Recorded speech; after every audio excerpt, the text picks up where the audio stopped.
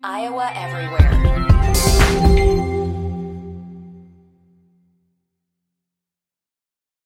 When you need mealtime inspiration, it's worth shopping Kroger, where you'll find over 30,000 mouth-watering choices that excite your inner foodie. And no matter what tasty choice you make, you'll enjoy our everyday low prices, plus extra ways to save, like digital coupons worth over $600 each week. You can also save up to $1 off per gallon at the pump with fuel points. More savings and more inspiring flavors make shopping Kroger worth it every time. Kroger, fresh for everyone. Fuel restrictions apply. Another day is here, and you're ready for it. What to wear? Check. Breakfast, lunch, and dinner? Check. Planning for what's next and how to save for it? That's where Bank of America can help. For your financial to-dos, Bank of America has experts ready to help get you closer to your goals. Get started at one of our local financial centers or 24/7 in our mobile banking app. Find a location near you at bankofamerica.com/talktous. What would you like the power to do? Mobile banking requires downloading the app and is only available for select devices. Message and data rates may apply. Bank of America N.A., member FDIC. Well, good Tuesday morning to you, ladies and gentlemen, everyone joining us for another episode of Making Memz, coming to you live from the Channel Seed Studios. Those seedsmen are out there working hard, making deals right now, spending a lot of time with farmers. Great people. Anybody involved with ag, I shouldn't say anybody, 94%, because every industry's got some turds. 94% of people involved with ag, great people. So we're coming to you from the Channel Seed Studios. I am Adam Pedersen, and the beautiful face that you all see beside me is Mr. Jordan Bohannon.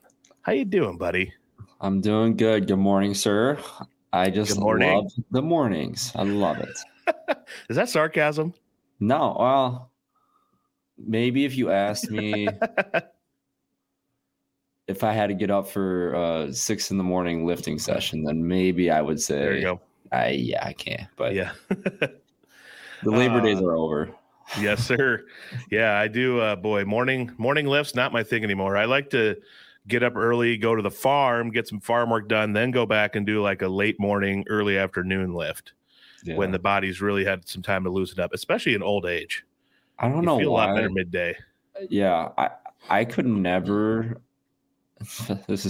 I like how we're just starting this so random. Let's go, baby.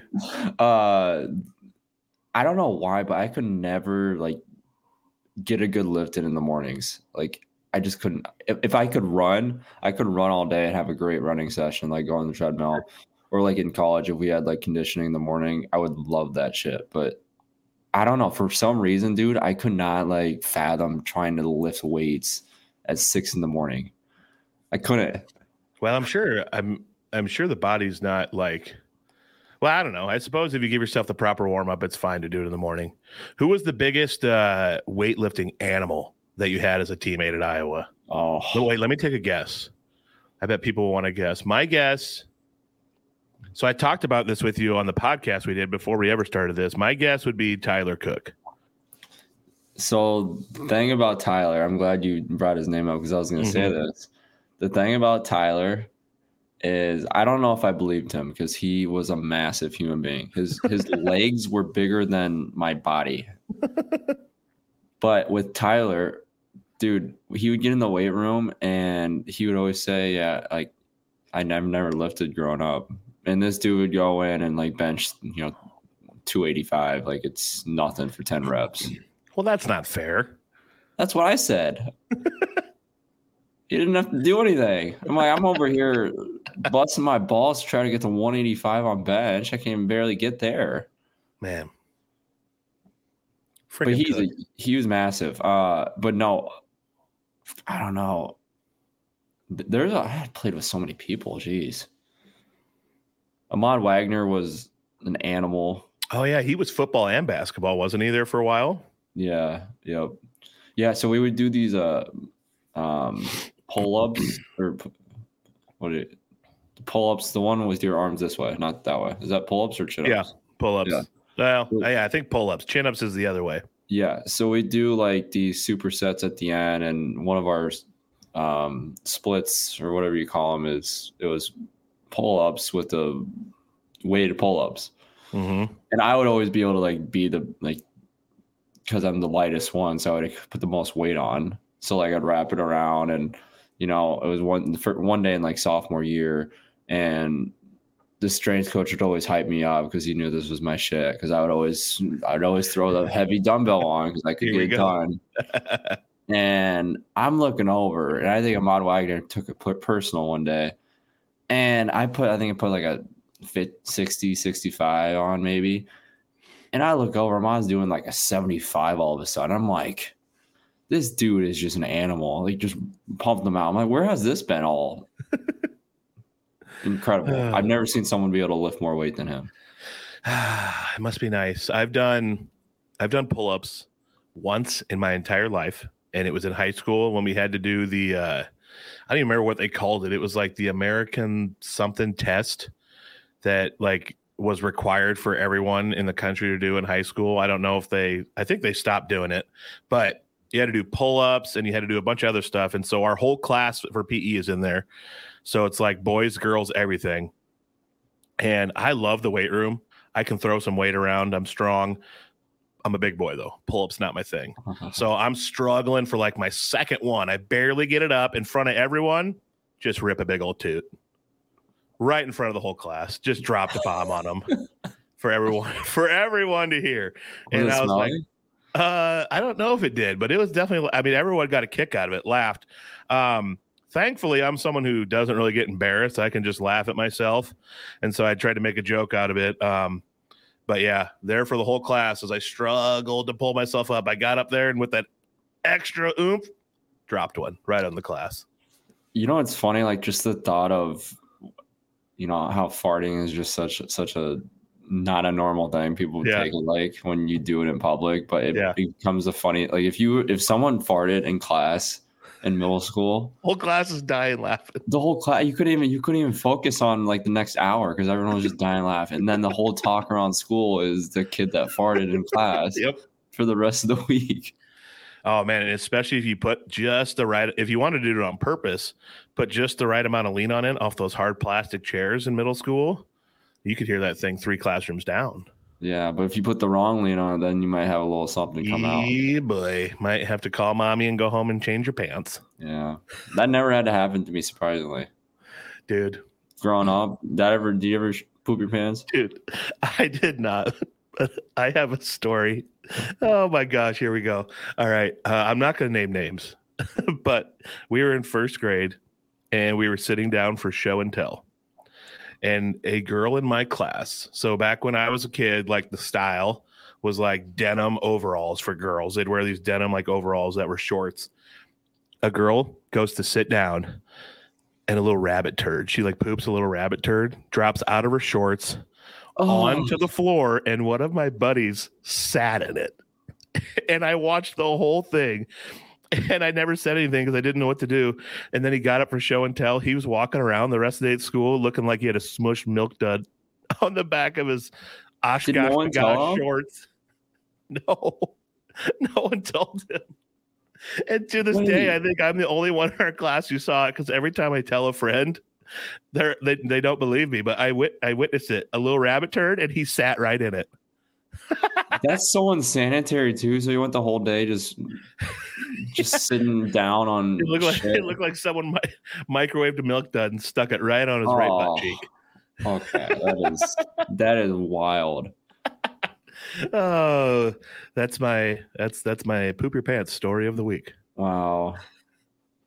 Boy, we came in hot on this podcast. Well, yeah, I came in hot on the podcast. It was a little late. It's about 7 minutes. I was coming hot too. There's a reason for that. Yeah, well, you got to get them morning movements through the body. Just happened so fast. I just didn't. Okay, well, that's probably enough poop talk for today, don't you think? Yeah. All righty. Well, the Hawkeyes have had a rough go of it lately, buddy. They've dropped 3 in a row by, I think, an average of 18. Purdue, we all thought could be the case. Iowa State, huge rivalry game. We thought could be the case also. Big environment, got some young guys on the team. The Michigan game was a little disappointing. What's your thoughts right now? You're a former player. You know a lot of these guys. You are friends with the coach. What's your thoughts on the state of the Hawks right now. Yeah, I mean, if people remember when we talked about the first episode, we talked heavily about Iowa basketball and kind of what was laying ahead for them, and laid the foundation of what this season was gonna, what was gonna be like. I mean, I'm not one to really ever worry, especially. I mean, now I don't really care if they win or lose. Obviously, I want them to win every game. It doesn't really impact me like it used to, but. I think they're going to be okay in the long run. My thoughts is, like we talked about the first episode, Adam, that this is going to be probably going to be a huge rebuilding year for the team and Fran, and trying to figure out and decipher who he's going to play going forward, not just this year, but in the future years too. So I didn't expect them to drop 3 in a row at any point in the season, but I wouldn't be surprised them being mid-pack to bottom pack of the Big Ten. I mean, that wouldn't shock me at all just by looking at the overall conference and looking at how Iowa's playing this year. But again, like we also talked about, if they're able to pull a little run together, they can make a run in the NCAA tournament. The only problem is, like we said, they're just run out opportunities. Iowa State was a huge opportunity. If they were able to go in there, that was going to be a huge quad 1 win to get their season kind of jump started and make a little momentum push. Michigan, also, that's a game you can't lose. You can't lose a home opener in Big Ten. That is just starting off on the wrong foot of 0-2 is such a huge I don't think people realize that 1 game difference from going 1-1, because Purdue, let's be honest, the odds weren't in their favor to win that game. Yep. They played a team that just came off a loss to Northwestern. They were just primed to get blown out at home by Purdue. But going into Michigan, you cannot lose at home after going 0-1 Big Ten Conference. I know it's easier said than done, but at the end of the day, starting 0-2, that is a huge, huge uphill battle trying to get back into talks of middle of the pack. Because if we're not middle of the pack in Big Ten, they don't have a shot at making the NCAA tournament this year. Yeah. Yeah, and then starting 0-2, it hurts even more. Like the Michigan game, you're at home. There was a pretty decent crowd there. With 18 minutes to go in the game, Iowa was ahead. And then it seems like this team, when another team gets hot, makes some big shots, Iowa has a turnover, the team will go down and hit a layup after maybe a couple threes, and all of a sudden it's an 8-0 run. It looks like they get a little scared or a little nervous or like, oh my gosh, we got to stop this. And this is kind of leading into a point I wanted to make and ask you about is they seem to panic a little when a run like that happens. And I think to me, watching the games, they feel a little, this sounds mean, but they feel a little leaderless. I don't think there's 1 or 2 guys really stepping up to calm the storm or that can go down and get a bucket like Luka, Wieskamp, the Murrays. I mean, going back to Aaron White, Tyler Cook, they had guys. I feel like you guys kind of relished in like stopping the run. We'll go down and get a bucket, or we'll yell at our teammates, and like we've got the respect from them. They'll listen, and I don't know. It just feels like it's a bunch of guys out there but there's not one guy that can step up and do that. I was hoping that maybe it would be Tony Perkins. I'm just not sure if he has that gene in him to stop those runs. But to me, the Hawks feel a little leaderless. But maybe I'm being too harsh. No, I mean, I think being critical is necessary right now because they're definitely struggling on a lot of parts of everyone's basketball game right now as an individual and as a team. Because there's been a few of my friends just asking me about them, like what's the future going to be like, how they look, and how do you think they've been playing? Just the exact same way you've been asking. And another thing I've been saying too is, which goes along with your point perfectly, is they are leaderless. They don't have a guy that, I'm not necessarily even saying a guy that's going to come in and get a bucket whenever they need one. That's someone that's just a bucket getter. I wouldn't constitute that as a leader.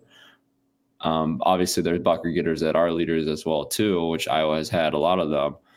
I think the main thing they're lacking right now on top of the leader list is a guy is a leader that's vocal and willing to hold people accountable on the court, exactly what you're saying.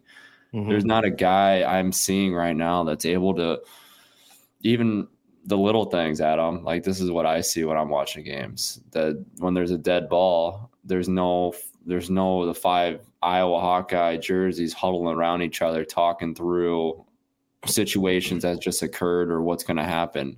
I mean, stuff like that is huge in my opinion. Just having those little talks throughout the game when there's dead balls, having 5 guys come together. Also, there's not. I just feel like there's a huge lack of communication as a team as a whole, and that goes along with that point.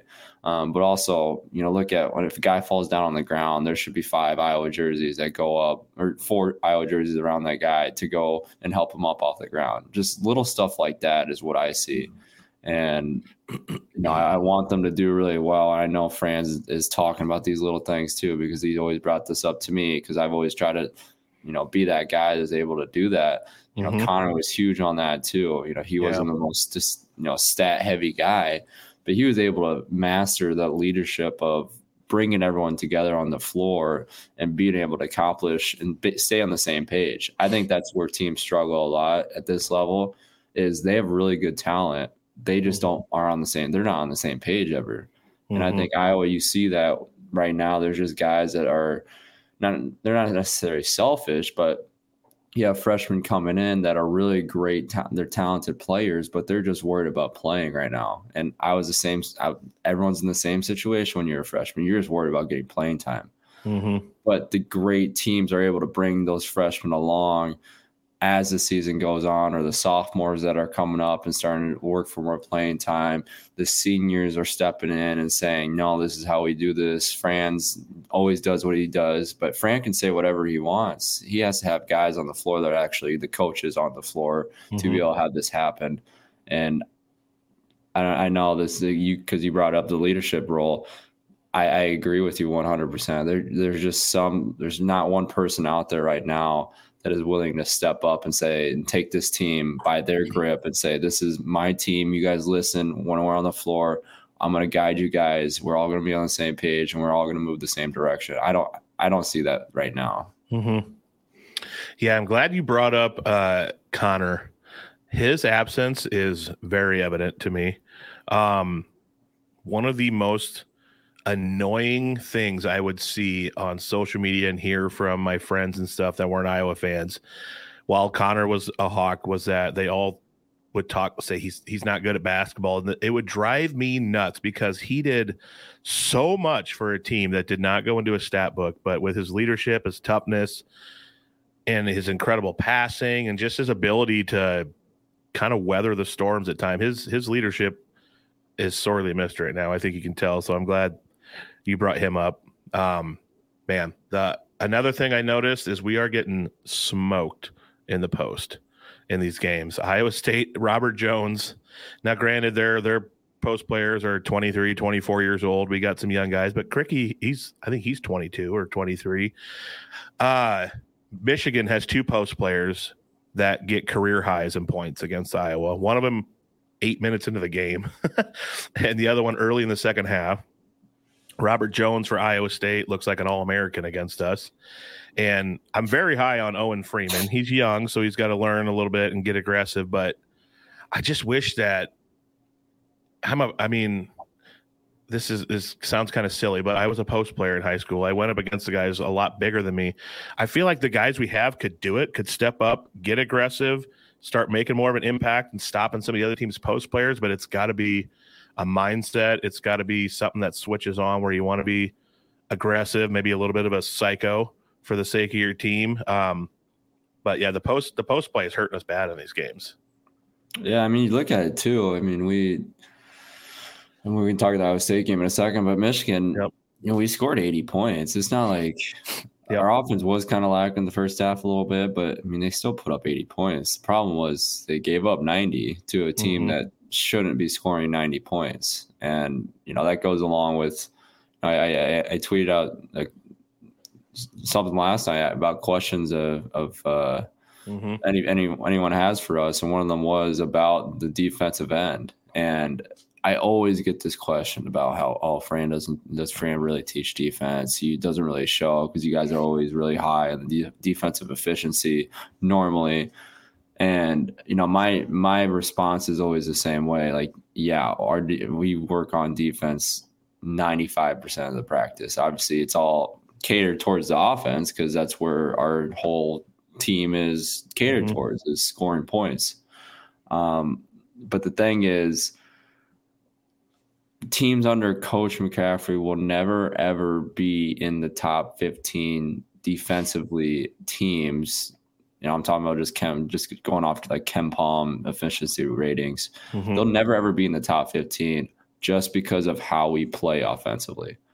So we're always going to be having more possessions as a team than anyone else in the country. We're always going to have more shots being taken more than anyone in the country. And with more possessions, that comes up with more possessions for the defense or the opposing team as well, too. So there's always going to be a more chance for teams that we play to have more points per game just because of how fast we play and up-tempo we play.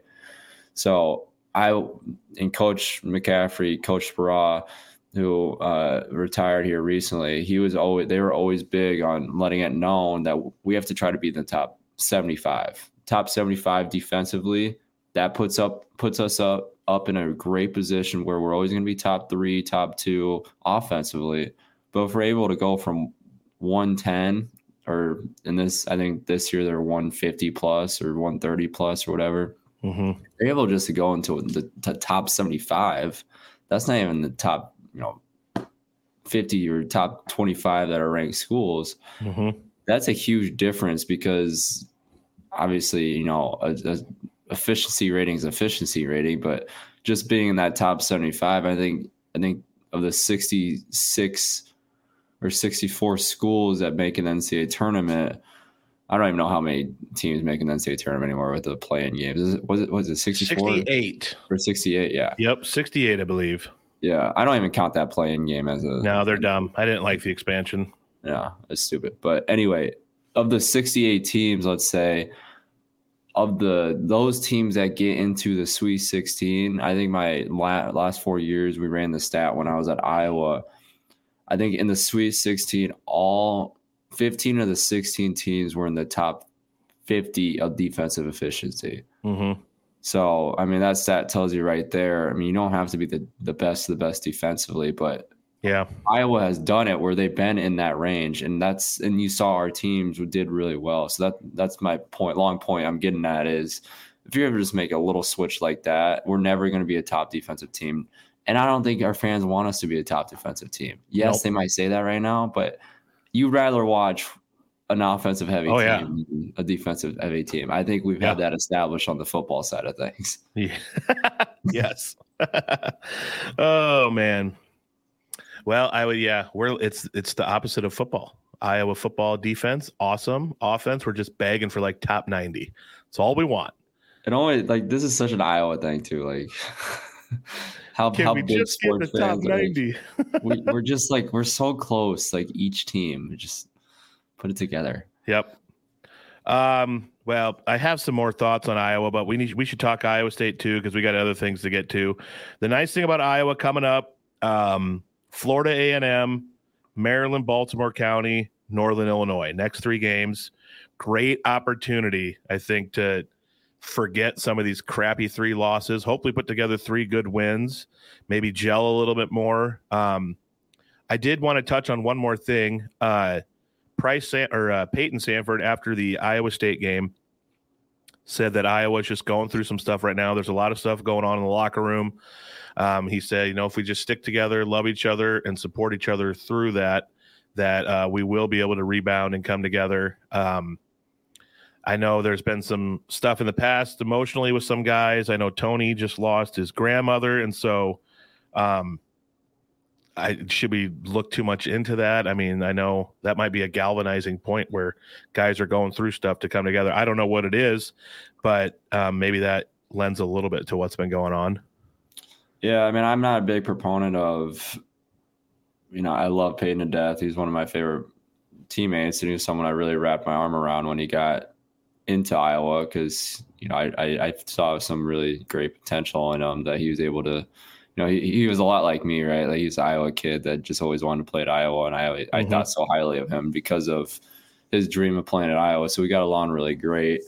And he is playing, no matter how much critical people get. I mean, he's having a good year. He is. He's not shooting the ball as well from three, but he's still in the high 30s, and which is really good. He's rebounding the hell out of the ball. But, I'm not a big proponent of getting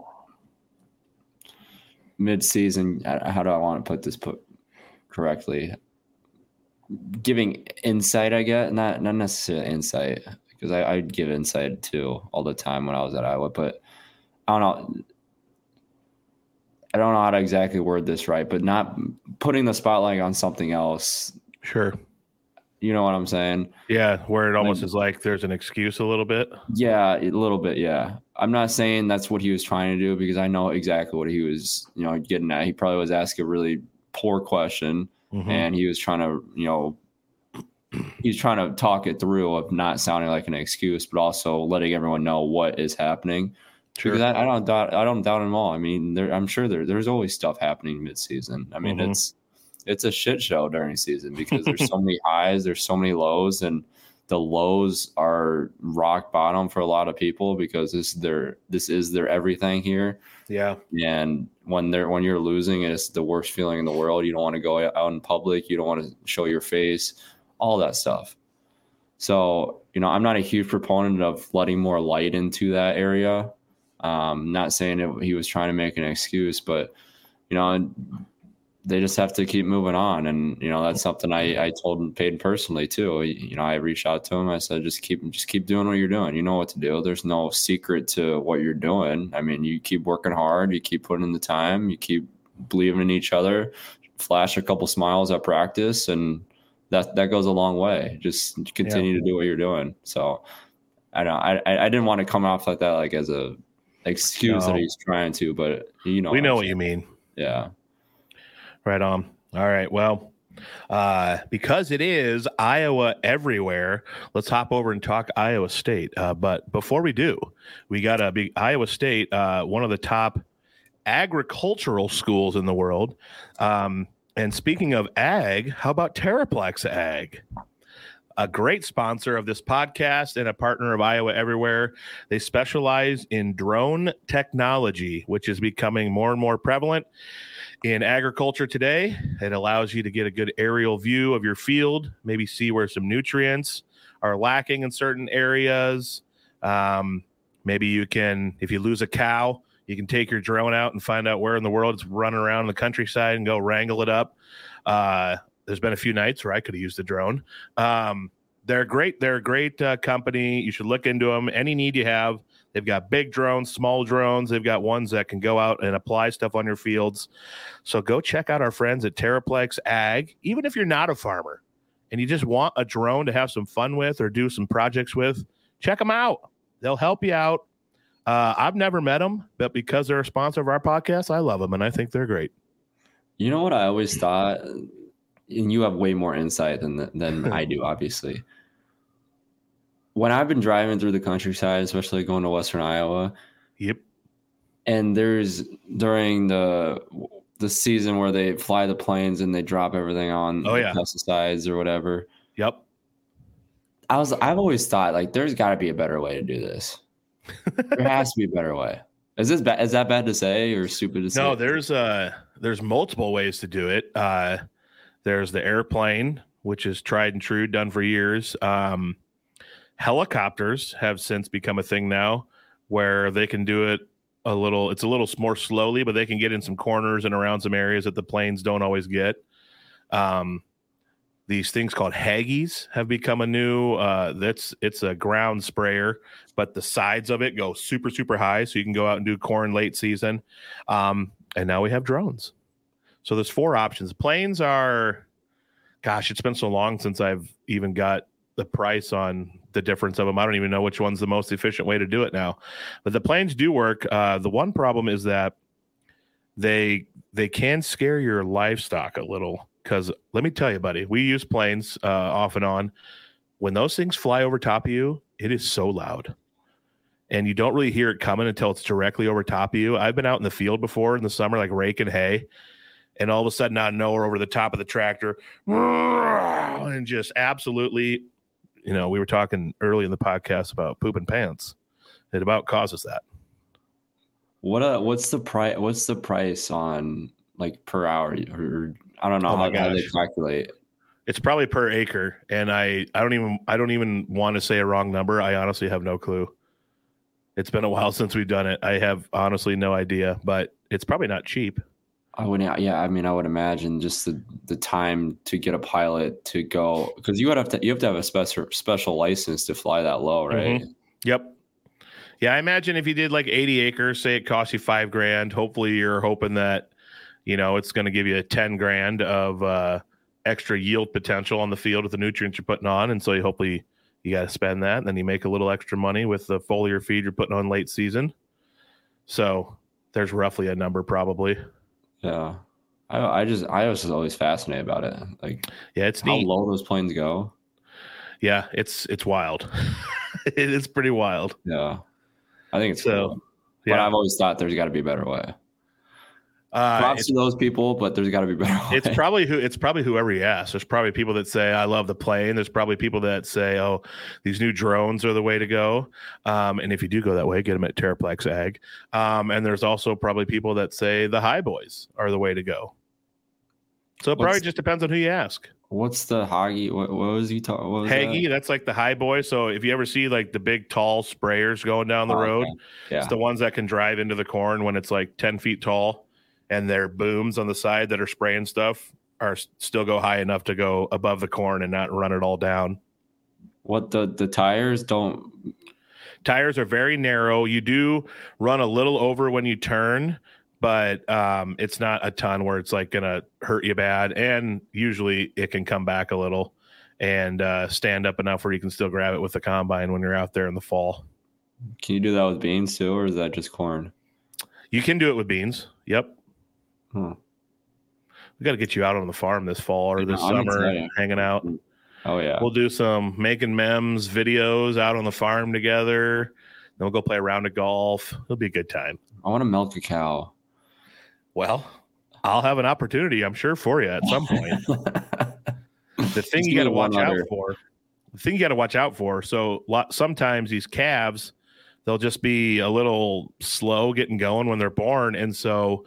I'll get the mom in a head gate, and then there's like a little side gate you can open once you get her in, and then we bring the calf over, and we'll start like milking it, and we'll hold the calf's head up there with its mouth open, trying to shoot milk from the udder into its mouth, and you like lead it with your finger a little bit. Hopefully it'll start sucking on your finger with the milk on it, and you can lead it to the udder. Doesn't always work, and then you got to bottle feed. But what you got to be careful for is these cows sometimes do not like when a human grabs onto their teat. And so you reach in there. I've gotten kicked so many times by these stupid cows. We're just trying to help them save their babies. You think they'd be a little nicer, but I wish you could talk to cows. I wish that was a superpower I had. Oh, but man, I've gotten kicked so many times. Then it makes me mad, and then I have a temper tantrum. Then I like use their udders for speed bags and punch them out of anger. And I shouldn't do that. That doesn't help anything, getting mad. Isn't like when you milk a cow, it's supposed to be like a really good release of pressure for them, or is that just mad? No, it is. And then once they like it because as it builds up, they don't like it. And so after 3 or 4 kicks, eventually they hopefully get used to it and they stop stomping on you. Those sons of guns. Yeah. They're violent creatures. Oh yeah. You should see a mean one. We have like 2 that are very protective when the calf is born. You don't want to be in there. You don't want to get near the calf. They're coming at you. You better have your running shoes on. You better have your PF flyers on, like Benny the Jet Rodriguez, and get out of there. That's what it sounds like. They get kind of aggressive. Yeah, most part, they're all good. But we have 2 of them when their calf is born, very protective. We actually have one when we move it to the other barn. My dad will be on the skid loader, like keeping the cow out of the way and moving the cow along while I'm bringing the calf behind him. But he's using the skid loader to keep the cow away from me and stomping me out. Wow. It's quite an adventure sometimes. Yeah, that's fascinating. Yep. So there you have it. All right, Iowa State. Learning so Iowa much. State. Iowa State has recovered well from their tournament in Florida to put out a couple big wins over DePaul and Iowa. I'm not trying to throw shade or anything, but I do feel like Iowa State maybe hasn't had a ton of big tests. Of course, they did play Virginia Tech and A&M in Florida, some Power 5 schools, but they are seeming to be rounding into form now. They have Prairie View A&M, Florida A&M, Eastern Illinois, and New Hampshire coming up still before they get into Big 12 play, which will be an absolute onslaught.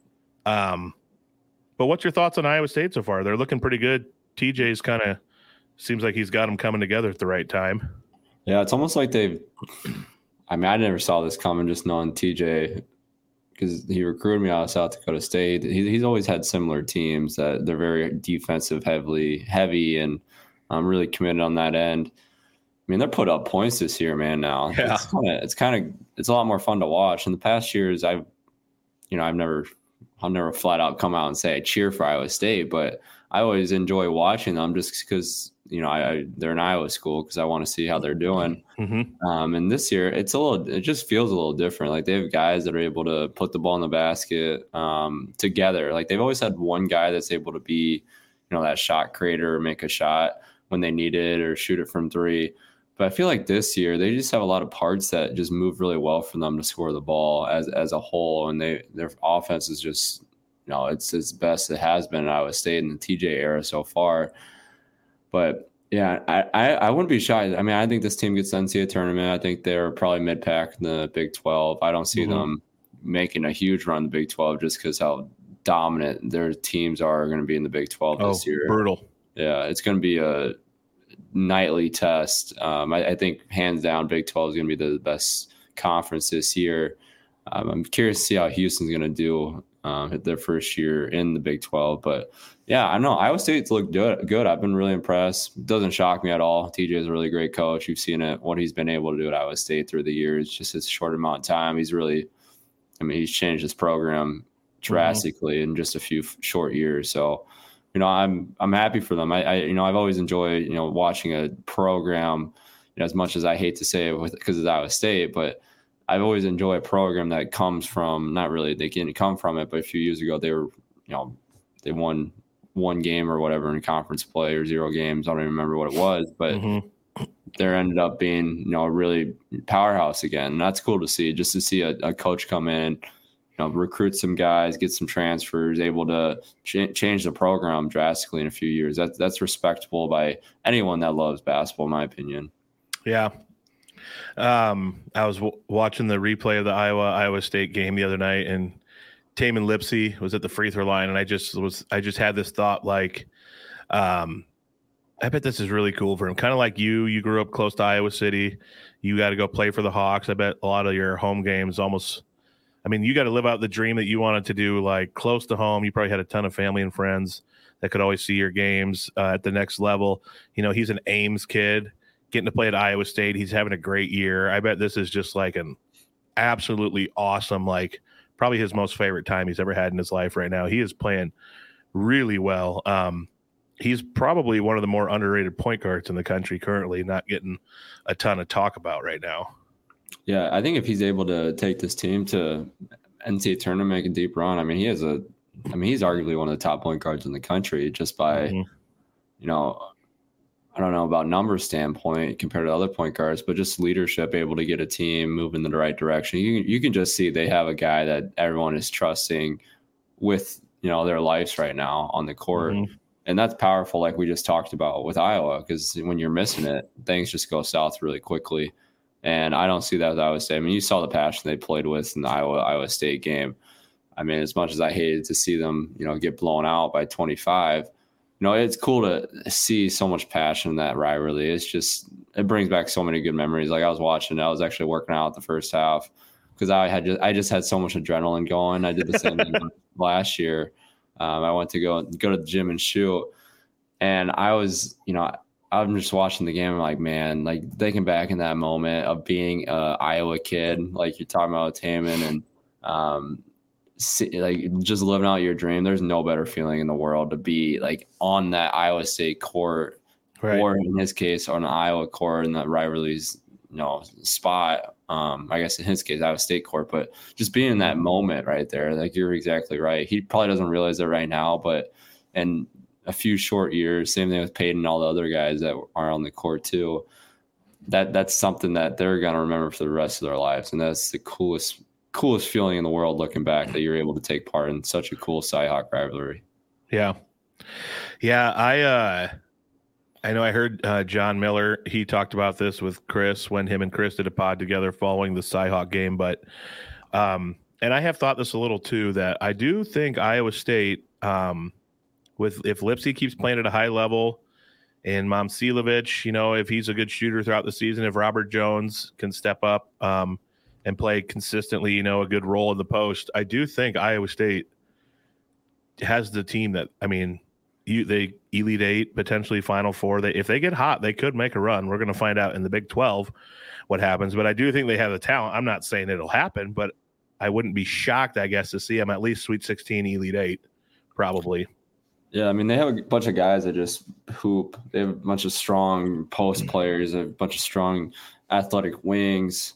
Obviously, they have Lipsy, like we've been talking about, the point guard position. They have all the pieces to make a run. I 100% agree with you. And they have a really great coach with TJ. So Iowa State they're looking really good and looking really promising. They just got to get through the grind of the conference play. I'll be the first one to say, if it can be a grueling grind, and no matter how good of a team you are, there's going to be droughts in a season where you're going to just feel like complete, crap after games, and you have to another game back to back, and I'm doing it 20 times in a year. That takes a huge toll on a lot of guys. So if they're able to just endure the long season, they're perfectly set up to make a run in the NCAA tournament. Sure.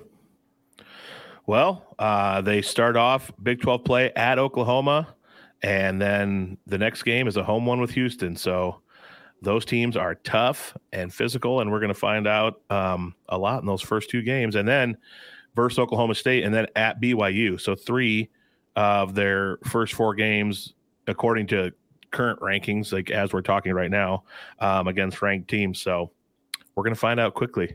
It's going to be fun to see. Yeah, those. I forgot about BYU too. You look at just the teams in the Big 12. It's just Baylor, Kansas. It's insane. Yeah. All right. Well, one more thing to get to here before we move on to some quick football chatter and some other stuff to end it. We were talking about TJ, and we talked a little bit about Fran. TJ, very stoic on the sidelines, doesn't react a lot. Fran, kind of the opposite. We had talked a little bit before we started recording about touching on the Fran technicals. So take it away, buddy.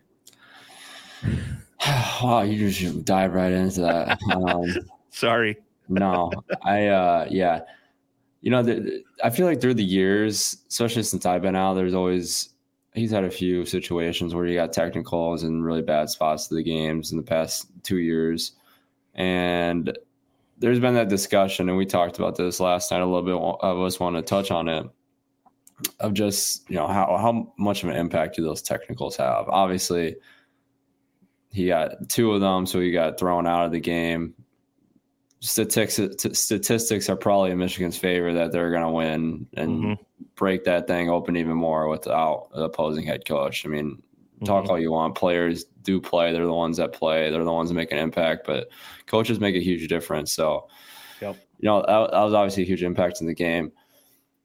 The thing is, and take this for whatever it's worth, Iowa State fans, whoever is taking this in a certain way, the guy has a passion for the Hawks, and I'll always 100% back the guy because of the opportunity he gave me and let me live out a dream of mine. But he wants to win, and if you have a coach that isn't like that, you can say he makes excuses for the refs all the time. He's always on them. It's always the refs' fault.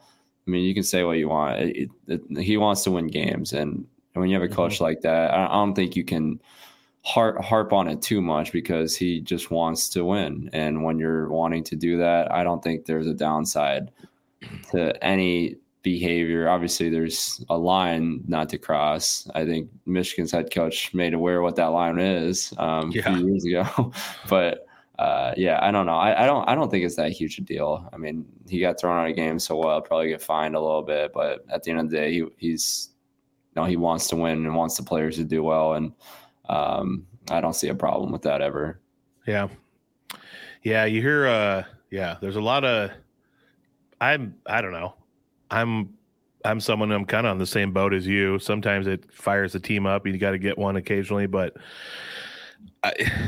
you just hear so many people trash and Fran after that stuff happens. And I'm sure that there's a lot of people who like how the stoic coaches on the sidelines handle things, but there's also a lot of coaches that equally scream and yell as much as Fran that don't get teed up. And so I think their reputation to some people isn't as bad as Fran's, but Fran's not screaming and yelling and going nuts as much as, like, in my opinion, Brad Underwood, Tom Izzo, Bill Self gets a little fired up at times. There's a lot of them that do. It is what it is from coaches. Some are a little more fiery, some aren't. But I'm with you. It's not the end of the world to me. No. It'd be one thing if he was doing it and there's no other coaches doing it, and there'd also be another thing if he was like the worst at doing it. I don't know why he gets that reputation of that he is. He's not. Just go along the list of coaches out there that are Power 5 college basketball coaches and see what they've done. I mean, Juwan Howard literally hit someone, and it's still talked about how Fran McCaffrey's a bad character because he is on refs all the time. And let me be the first one to say those fuckers in stripes deserve every single scream and every single spit that gets from McCaffrey's mouth from screaming at them. They deserve it all because they're corrupt. They're an industry that needs to be reformed in, and they need to be put in, federal prison. Yep. Well said. You wanted to address some Juwan Howard rumors quick. I wonder I don't know. Michigan it's interesting. Like, what do you think's going on there?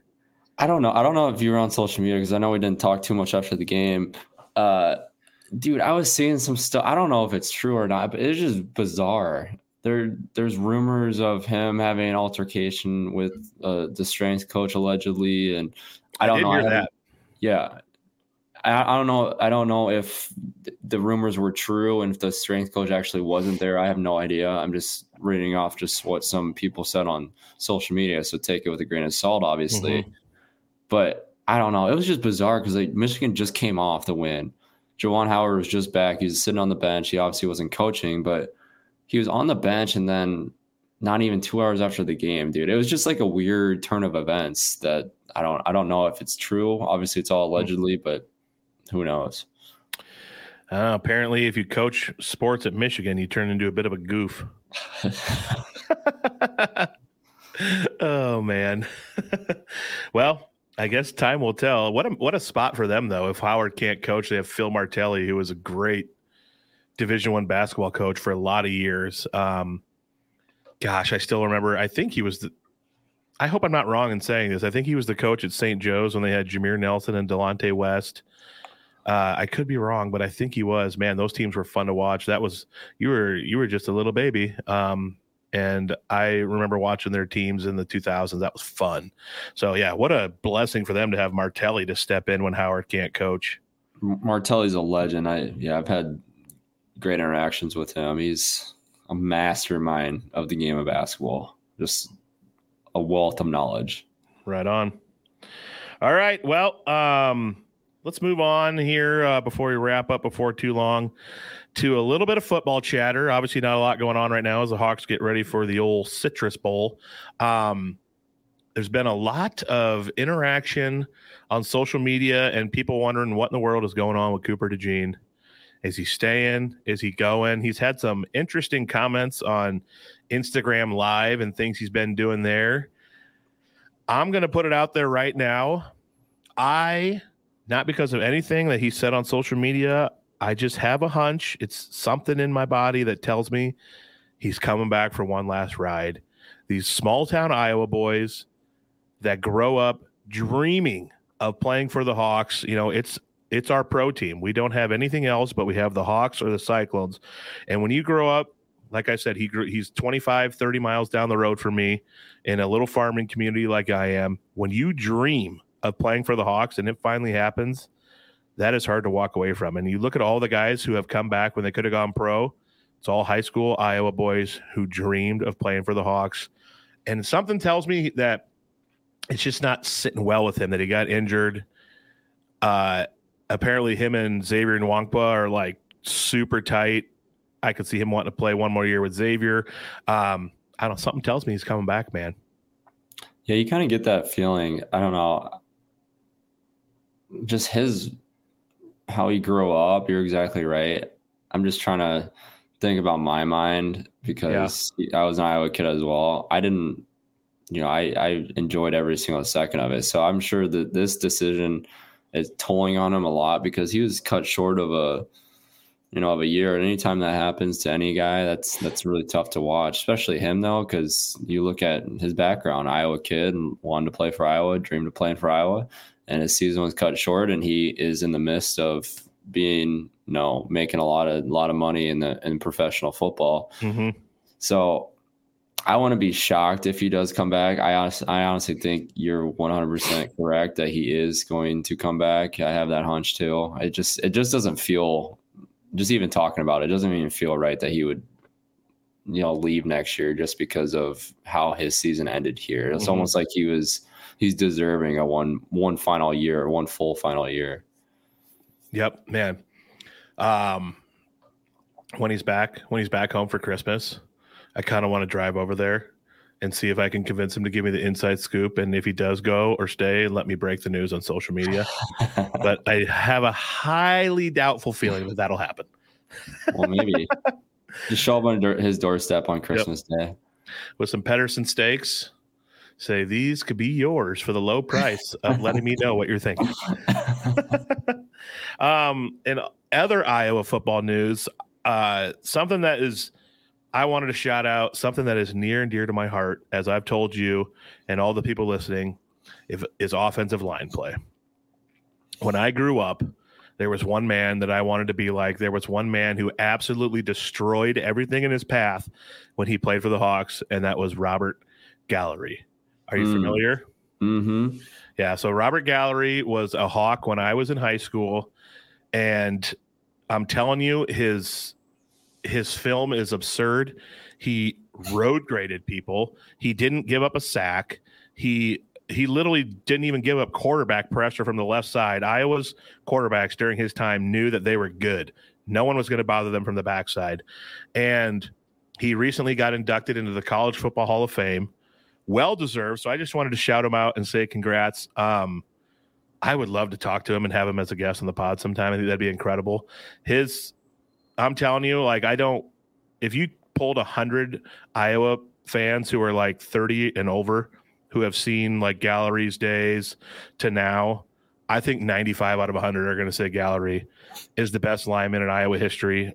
I don't think anyone can really compete. I know Linderbaum, Wirfs, his teammate Eric Steinbach have all been amazing, but Gallery is the clear number one in my opinion. That guy was a freak in college. That guy's a legend, dude. Yeah. Legend. Man. Gosh, he made me want to just kill people when I played O-line. I wanted to be like him, just destroy people's lives. So shout out to him. I wish I would have grown the hair long in high school like he had it. He had it all long. And I think the sign of a good lineman is like long, greasy hair or maybe like scroty facial hair, and you're just absolutely super ugly. And you're just really good at what you do. That's a sign of a good lineman right there. There's a few baby face. Linderbaum was kind of a baby face. Yeah, he was. So shout out to Robert Gallery, College Football Hall of Fame. That's a big deal. Man, what an absolute stud when he played for the Hawks. Those were like prime, like hard-nosed Iowa Big Ten football. You want to talk about this year being hard-nosed football, but those years, man. Yeah. One of the best, one of the 10 best in my opinion. I'm not going to actually go and try to do all this research, but I feel like it's got to be one of the 10 greatest offensive lines in college football history. You had Robert Gallery and Eric Steinbach, who are both I don't know if Steinbach is yet. He probably will be a college football Hall of Famer. Steinbach was All-Pro, Pro Bowl in the NFL. Bruce Nelson was the center, played in the NFL. You had Gallery. I mean, the lines with those guys were unreal. That was when like the bullies of the big started with those guys. And then on defense, you had Matt Roth, who never knew what that guy was going to do. A few screws loose. Just unbelievable defense. The bullies of the big started right there with those guys. What I forgot what I was going to say. I was really excited to ask the question. I forgot. I remember who was the offensive lineman coach that year? Oh my gosh. O-line coach. It could have been Reese Morgan. Reese Morgan. He was around for a long time as the O-line coach. And then he was the guy like every kind of wasn't recruited. No one really knew about recruit that turned out to be a stud Hawkeye. Every single one of them was like, yeah, Reese Morgan, he found me. I don't know how, but he showed up at my high school and talked to me and the rest is history. Gosh, we missed that guy a lot. He was so good. What was Brian Ferentz? Was he was before or after that? Brian, I think came in 06. Playing wise. I think he was like 05 to 08, I want to say. Okay. He came right after those guys. Yeah. So, man, Iowa had a nice run of offensive lines there. Woo. You know what's weird? I remember like those days watching football when I was like 6 to 9, like 6 to 8 range, more than I remember watching football and as a high schooler. Is that weird to say? No. You know what I mean, though? Like, oh, I do, yeah. Those young sports, man, you remember it. Yeah. When I was that little, I had great teams at those my high school years too. That was the CJ Beathard years too. Yep, Beathard. Oh man, gosh, those teams were so much fun. Hopefully, we'll get back to that. I feel like we're going to get back to that next year. I mean, we were right there as much as I know. We already talked about it. We were. Yep. That's why Coop's coming back. He's going to win the Heisman and lead us to the playoff. He's going to play all offense next year. Yep. Oh man. All right. Gosh, I wanted to get to a soup ranking because it's winter, but do you think we have time? Up to you. All right. If they get mad at us for going a little over an hour, they can take it out of my pay. All right. It's winter. It is soup season. I have my Mount Rushmore soup. Do you have any idea what your top 4 soups are? I only have. Maybe you're not an insane food lover like I am. No, so I've got lists for everything. No, I am. I just soup. I only stick with my 2 really. Which are? Tomato and chicken noodle. I don't go outside that. I mean, there's nothing wrong with that. Those 2 are legendary. I mean, I'll have some clam chowder when I'm on the east or west coast just to, feel what the fish are popping like over there. But other than that, I stick with my little home with soup. Dude, tomato soup, a little grilled cheese to dip in it and eat with it. Legendary. A little crispy grilled cheese. Now we're talking. All right. I got my Mount Rushmore soup. My all-time number 1, and I don't know if a lot of people would have this as their number 1, but this is hands down my number 1, French onion soup. Oh.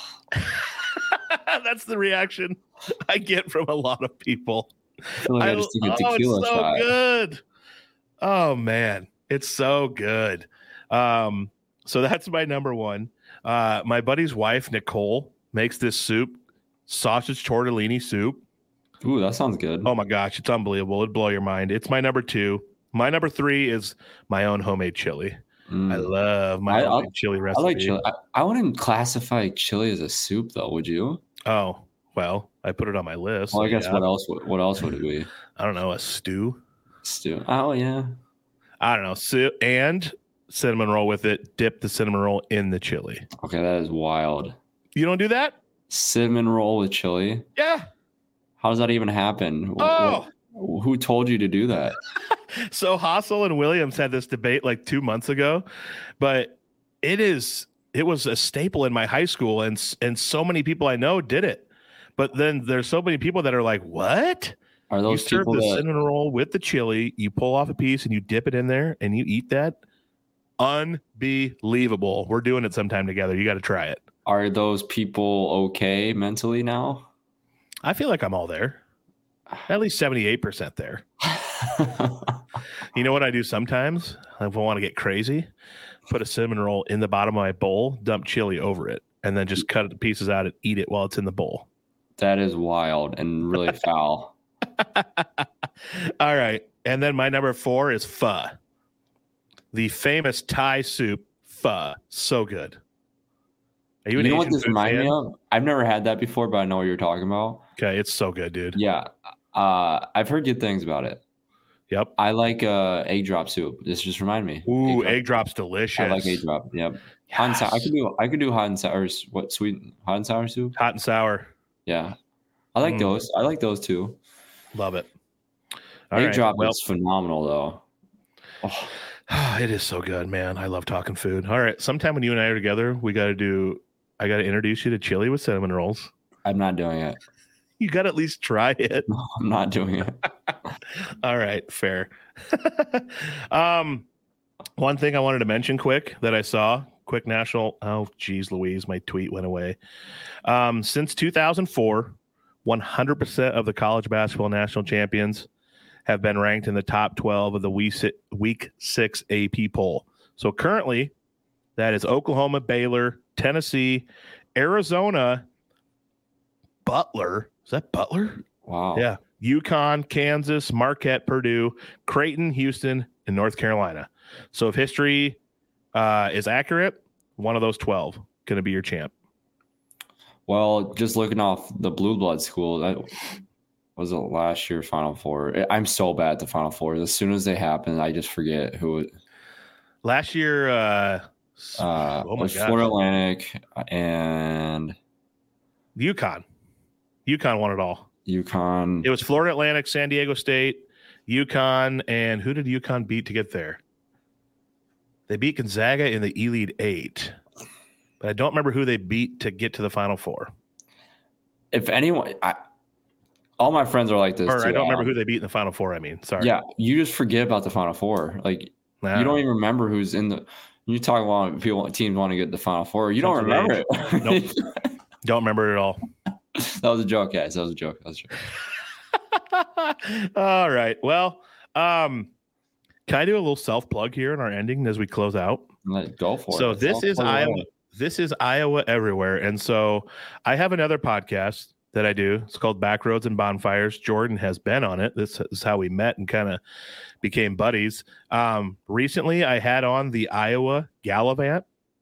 So for you Iowa lovers out there, people who love the state of Iowa, you should go check out that episode. It is like an hour and 20 minutes of like a virtual vacation through Iowa via all the best food places to eat and cool things that the state has to offer. So people should check that out. It's called Backroads and Bonfires with Adam Pedersen and friends. But don't just listen to that episode. Listen to all of them. It's like a nostalgia bomb for 90s kids. And it's a great podcast. We do lists, rankings, pop culture, random conversations. We talk about what bothers us. It's a good time. You have a lot of great guests on there. I will give you that. Yes, sir. Yes, sir. You might be number one. Oh, because it led to this. So you're forever going to be number one. Thank you. Yep. All right. You got anything to plug? Anything exciting coming up? Let's have a good week. Yes. Let's have a great week. Let's have a great week. Let's win some basketball, and let's make some Memz. Yeah, I got good. I still got good hopes for this Iowa basketball team. I think good days are ahead. Everyone, calm down. Great bounce back opportunity. And if for some reason it doesn't get better, just remember there's more to life than sports. I used to not think that, but I posted after the Twitter was just melting down after these last few games. And I posted like, let's just still be happy. It's the Christmas season. Let's find some joy. There's other things in life to do that can bring you joy besides sports. At the end of the day, it's going to be okay. And I'm also talking to myself while I'm saying that. Well, I have to talk to myself too about that too, because everyone happens. It happens to everyone. Yep. It does. All right. Well, we love all of you. Thanks for listening. Check out Terraplex Ag. If you're going to buy seed, buy it from Channel Seed. And also check out the Iowa Event Center if you want to have some good family-friendly entertainment or go to an awesome comedy show or concert coming up. Check out all those people. We love them all. They are great supporters of us. Until then, Yes. Until then, keep making memes, and we'll see you next time. Yes, sir. Iowa everywhere.